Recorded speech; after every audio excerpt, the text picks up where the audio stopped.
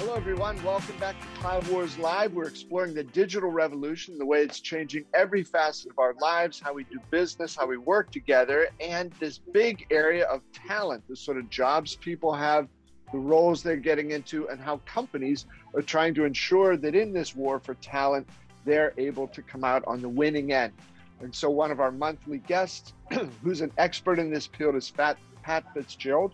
He's the CEO at Career Ave. Patrick, great to have you back. Welcome to Cloud Wars Live. Thanks, Bob. Great to be back with you again. Good to see you. Pat, thanks. So, Pat, I would imagine that over the last month or so, nothing has changed, right? Companies are still, enthusiastically, aggressively, compulsively looking for the best talent they can find to fill traditional roles, but also some of the new roles that are popping up inside organizations. It's very busy right now. The market is huge again, which is very exciting and also challenging. As you know, we're all competing for the same talent. There are a lot of new roles, especially around customer success and how that's evolving, certainly within the cloud space. So yeah, it's going to be a very interesting year, especially around, what kind of roles that really will be created as we continue to evolve. Yeah. And Pat, I know one of the things you wanted to talk about today was executive recruitment, right? So recruitment important at all levels, but you've got some particular thoughts about, what's going on at the top level of companies today, where, again, I guess that demand that you've described is probably, strongest. Huge.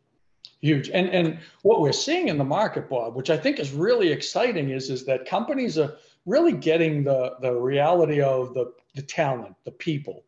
Creating new roles. We've seen it over the last year or more. Chief people officers, chief talent officers, chief learning officers. There's so much interest at this point in certainly talent. And as we talked last time, I think every company is going to be challenged with virtual employees. This year is going to be an interesting mix of how much of it's really going to stay virtual versus kind of go back in-house. And so because of it, that chief people officer, chief talent officer, chief learning officer roles, I think have key components and key roles in really where the future grows around the development of companies and ultimately, their success within the marketplace.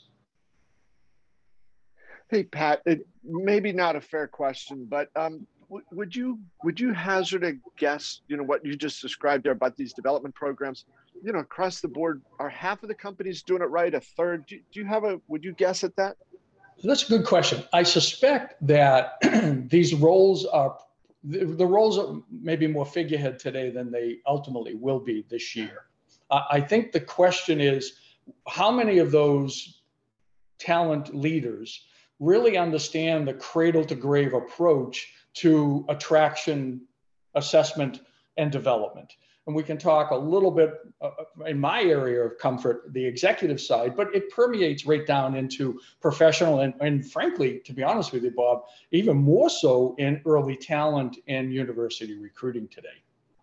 Yeah, and Pat, well, that's interesting how you describe that, because if a company sort of has this split personality, like we're good at cradle to grave consistency for upper management and executives, but we're not as good on the other end, that'll reveal itself, right? I mean, it does. Can't have it. Yeah, and what it does is it reveals itself in culture. There are companies out there I've mentioned before that have this generic employer branding. Many companies today struggle with that, and they spend a ton of money in marketing around employer branding. But then there are those rare companies out there that just do it by instinct and by nature. And I think that also helps the whole development process. It's about developing talent. More so today and in the future than it has ever been, I believe. Yeah. And Pat, what's your sense of how CEOs are aware of this and how much they're trying to, step forward and, be the advocates for this to become a deep ingrained part of the culture? Well, I think there's a growing consultancy out there, Bob, around talent consulting.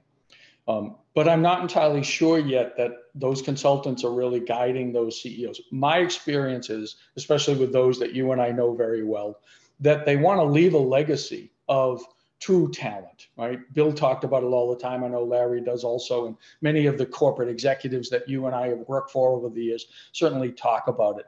There are those that just by nature do it instinctively.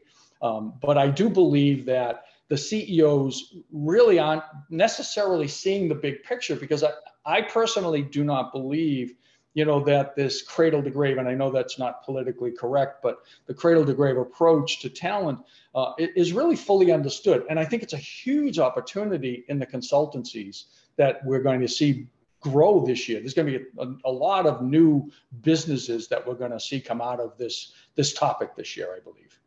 So, Patrick, if it's not fully understood, where's the hang up? What are people not getting about that end-to-end approach? Yeah, and I think we talked a little bit about CHROs last session.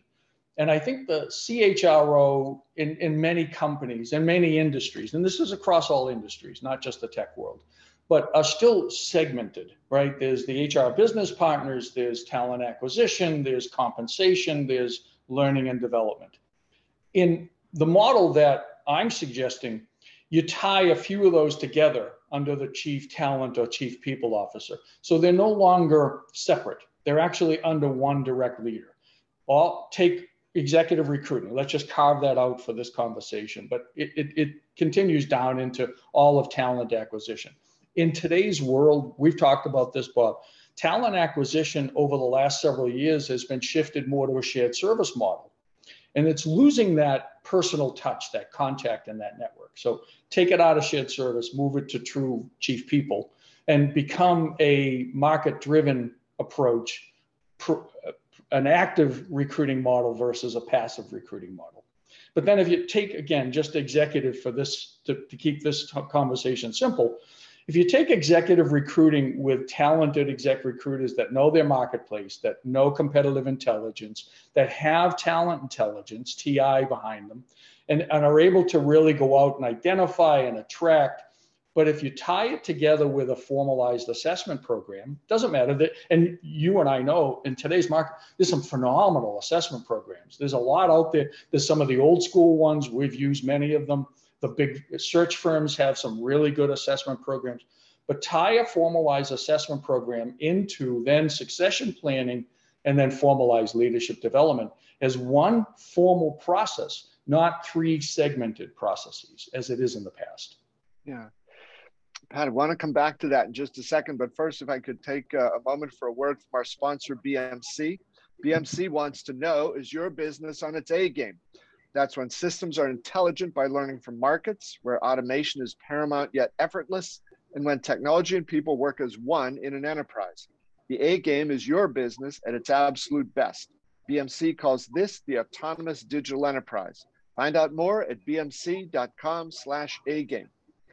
So, Pat, now I'm not in any sense a talent expert or a CHRO expert, but it seems to me what you just described there, why wouldn't any big company have all those three pieces tied together for something as important, as executive development, executive enhancement, executive recruiting, right? You invest so much time and energy and effort and money up front, and then you take a certain risk to bring somebody like this on board. Wouldn't you want to really streamline all those pieces to give that person and your company the very best chance to harness the full potential of that individual? And Bob, it's a great question. My suspicion is it has a lot more to do with budget than we realize. So for instance, I think a lot of companies, especially that I know and work with, have some form of an assessment tool, an account executive assessment tool. There's plenty of them. But what a lot of companies are doing, they're falling prey to the social recruiting model, which is it's a knockout process in the in the candidate assessment side. That can be used properly, but if you really look at a formalized assessment tool, that you use both externally for all candidates in the interview, finalist interview cycle, and the internal executives, so that when you're really using the same tool, and all this hinges heavily upon the right assessment tool. And as I say, there are several out there that you and I know both that are brilliant at this. But if you use the assessment tool in the early stage and you evaluate your high potentials, let's just take high potentials at all levels, middle management, individual contributor, all the way up to executive.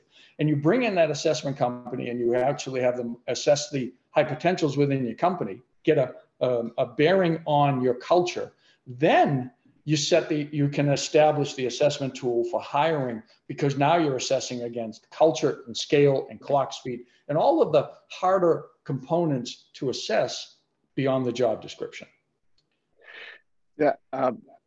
Patrick, as you're describing that, partly because of what you were talking about there and pulling that big picture together, but also because the time of year it is, right? Springtime, baseball, all that. I kept having this thought of, remember this quote, there was a baseball player 10, 15 years ago named Jose Canseco, and he had some phenomenal years, I think, with Oakland, but I don't think he took as good a care of himself as he perhaps could have. And he bounced around a lot, got signed up by one team, but he was sort of dogging it through spring training. And they ended up, this team cut him. And at a press conference, somebody said, Jose, what happened? And he said, I didn't know I was going to be evaluated on my performance. So yeah, right. I guess he thought his body of work over some number of years would just carry him forward perpetually. And Pat, I just want to tie that back with what you're saying. Companies, again, they make this huge investment in a person. Mm-hmm.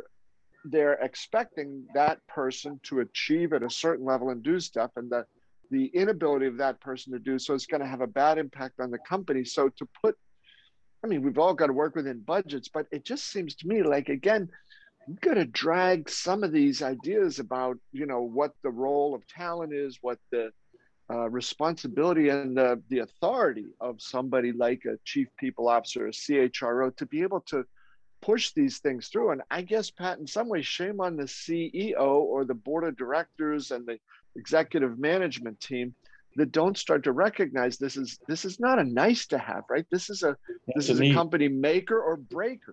It really is in today's market, especially with the market growing back like it is right now, so robust and everyone hunting for the same type of talent. Now's the time to really go out and become a brand, a Glassdoor premier company that really allows for talent to continue to develop. Now, you talk about it, very wisely, Bob, around the fact that the CEO sets the tenor of the company. And I think a lot of times these CEOs don't fully appreciate, the components that they're asking for, or maybe they have the wrong people that are actually only implementing certain components or certain pieces of it, not the whole life cycle of it. As a good example, if you go back to assessment, you know your culture because of the assessment. Now you assess everyone coming in the door. Then you take that assessment and hand it over to the chief learning officer.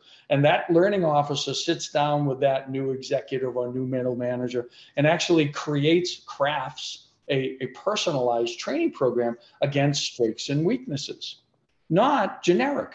Right? Yeah. Or leaving it up to me, the candidate. So I get hired, I love the company, and then they say, here's all these distance learning programs. Well, I'm just naturally going to migrate to the ones that I understand versus the ones that challenge my weaknesses.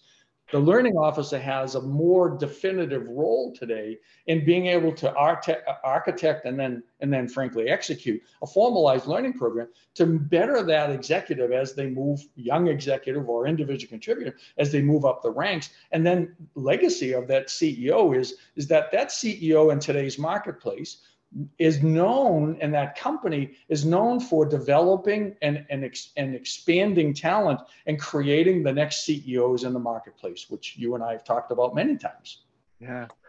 Pat, I'm not trying to be overly harsh about this, but that just seems, it's nuts, right? This is in microcosm what how we describe a company that is sort of living in the 20th century and trying to do Yep. business in the digital economy. You've got 4 or 5 adjacent but disconnected departments Yep. that and the person sort of bounces from one into another, and he goes into the second one and they say, okay, tell me your life story. Well, didn't so and so tell you what? No, I don't know anything about it. Start, where did you go to school? That's right. And then the next one. So that person's going to start to think, okay, I made a bad decision. I got to get the hell out of this place, because they don't know what they're doing. And the inefficiency of that, sort of bumping things along, where each of those contiguous departments doesn't understand the larger thing. It's almost like a talent supply chain that is Yeah. fractured. But that's the way it was always in the past. And again, it's not a fault. It's just now the evolution of the knowledge that we've had particularly over the last 3 to 5 years, where the marketplace has changed dramatically. Now is the time for us to really take a good look at that and really define what the recruiter does in the early stage, around the recruiter knowing the company's culture, management style, succession planning, weaknesses for the future, market intelligence. That recruiter then, he or she is able to really do better assessments, bring more qualified candidates through the cycle. Those qualified candidates get to final interview, and then the assessment is given, whatever the program is that they use. There are plenty out there that are brilliant. The assessment's given. The assessment is used as not a yes or no. It's used as another interview, right? Another talking point in the interview cycle. The hire is made. Then that assessment is given over to the HR business partner and the learning officer. The business partner starts to set up succession management programs around where this person is going to grow. And then the learning partner takes over the education program, so that these people can then become high potentials or get on the president's award list, not just because of their successes in the job, but because of the scalability that they bring and how they develop into true leaders in the future. Yeah, sort of, Pat, what you talked about clock speed, right? How fast in today's, hyper accelerated market can somebody get up to speed on the new things and become productive? Yeah. Wow. But I think the weakness is that a lot of companies talk about talent and development, but they don't have formalized succession programs. They don't have formalized annual evaluation programs for their particular leaders. Now, you can define it depending upon the legality within each state, but you can define it for individuals, for high potentials. You can define it for all management. And ultimately, the cost isn't that expensive if you're really doing it, across the board. And the asset and the benefit you get from that cost, about the future predictability and future scalability of each of those talents within the company. And then going back to generic branding, then those talents get out into the marketplace, and now we're all very socially adept. Yeah. They're out there talking about, hey, I just had this formalized evaluation. Now they're out there branding their company as being this really amazing opportunity for people to come to. And that changes branding also. Yeah. Okay, Pat. And I know I've asked this question in a couple different forms earlier, but you just tick this thing off, right? It goes from here, connects to that, to this, to this, to this. Great experience. Those people become ambassadors for your company out in the market, evangelists, brand builders and all. It's great. Why doesn't every company do that? That's a good question. I suspect that there's a lack of awareness that this is a future for where we are expecting, all these companies. I also suspect that, as I mentioned earlier, there's a lot of consultants out there that are talking about talent and talent assessment, but they don't necessarily promote the next phase, right? Not just assessment, but development and succession and all of the other components. And I think as these consultancies mature and companies embrace them more, then we're going to get more of that whole life cycle approach to it. I know there's plenty of companies, as you and I both know, Bob, there are plenty of companies out there that know this and are trying to implement it, They may not necessarily have the right people doing it. They may not have created the right role. The chief learning officer will also have to have someone that's owns succession management, that owns high potentials, because those are massive opportunities that can create scale. And I don't know if we've even yet defined some of these roles for the future.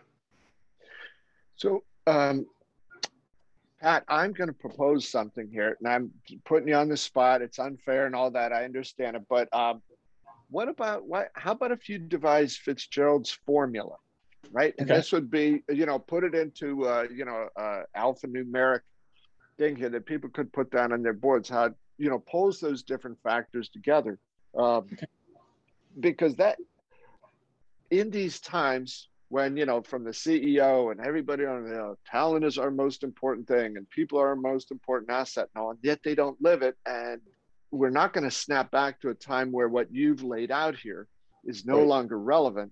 And I think with each passing month or quarter that companies don't sort of jump aboard this, they're going to fall farther and farther behind their competitors or their would-be competitors.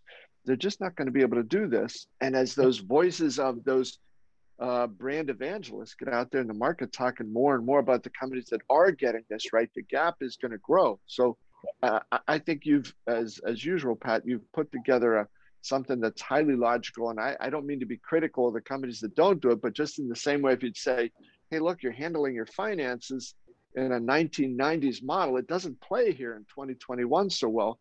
The talent thing is every bit as important. So I thank you for raising this, Pat, and maybe it's something that your vast network of experts that you have through Career Ave and your own personal network of people. Maybe we'll have a chance to chat with some of them and see if we can try to help keep evangelizing the good word for how companies need to get on top of this. That would be great, Bob. And I appreciate the offer, because I do think in your and my personal networks, there are other people out there that have huge pieces, maybe single components of this or, other perspectives, but I'd love to be able to certainly introduce other guest speakers into this to talk more about this topic. And I'll try, to your point, to kind of put something down in a chronology around the cradle to grave approach and see maybe how you and I might be able to put that out there in the marketplace. And if you do that, we could certainly publish that as an article on CloudWars. I think it's but however that's put forward, I think it seems, Pat, enormously important today. And I'm not saying what you've described is easy, but the way you laid it out is simple. It's clear, it's directed, straightforward. And I think once any reasonable person sees that, they're going to say, oh, that makes perfect sense. Of course, that's what we should be doing. And I imagine a lot of people say, well, we are doing that, aren't we? And then as they dig in and look, they're going to find out, no, they aren't. Right. There's gaps. It's just gaps. They have the pieces, but they just don't have them all tied together. Yeah. I think my mother made that point to me a number of times. The pieces are there, boy, you just haven't tied them together. So anyway, this rings a bell with me.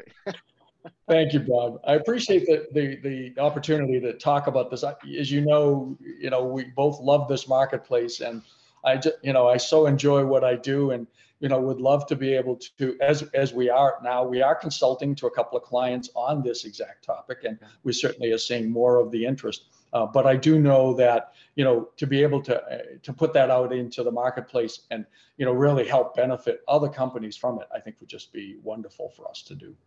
Sure. And Pat, just quick before you go, please tell everybody where they could, see what you're doing at your company right now before you even get into this, expanded formula.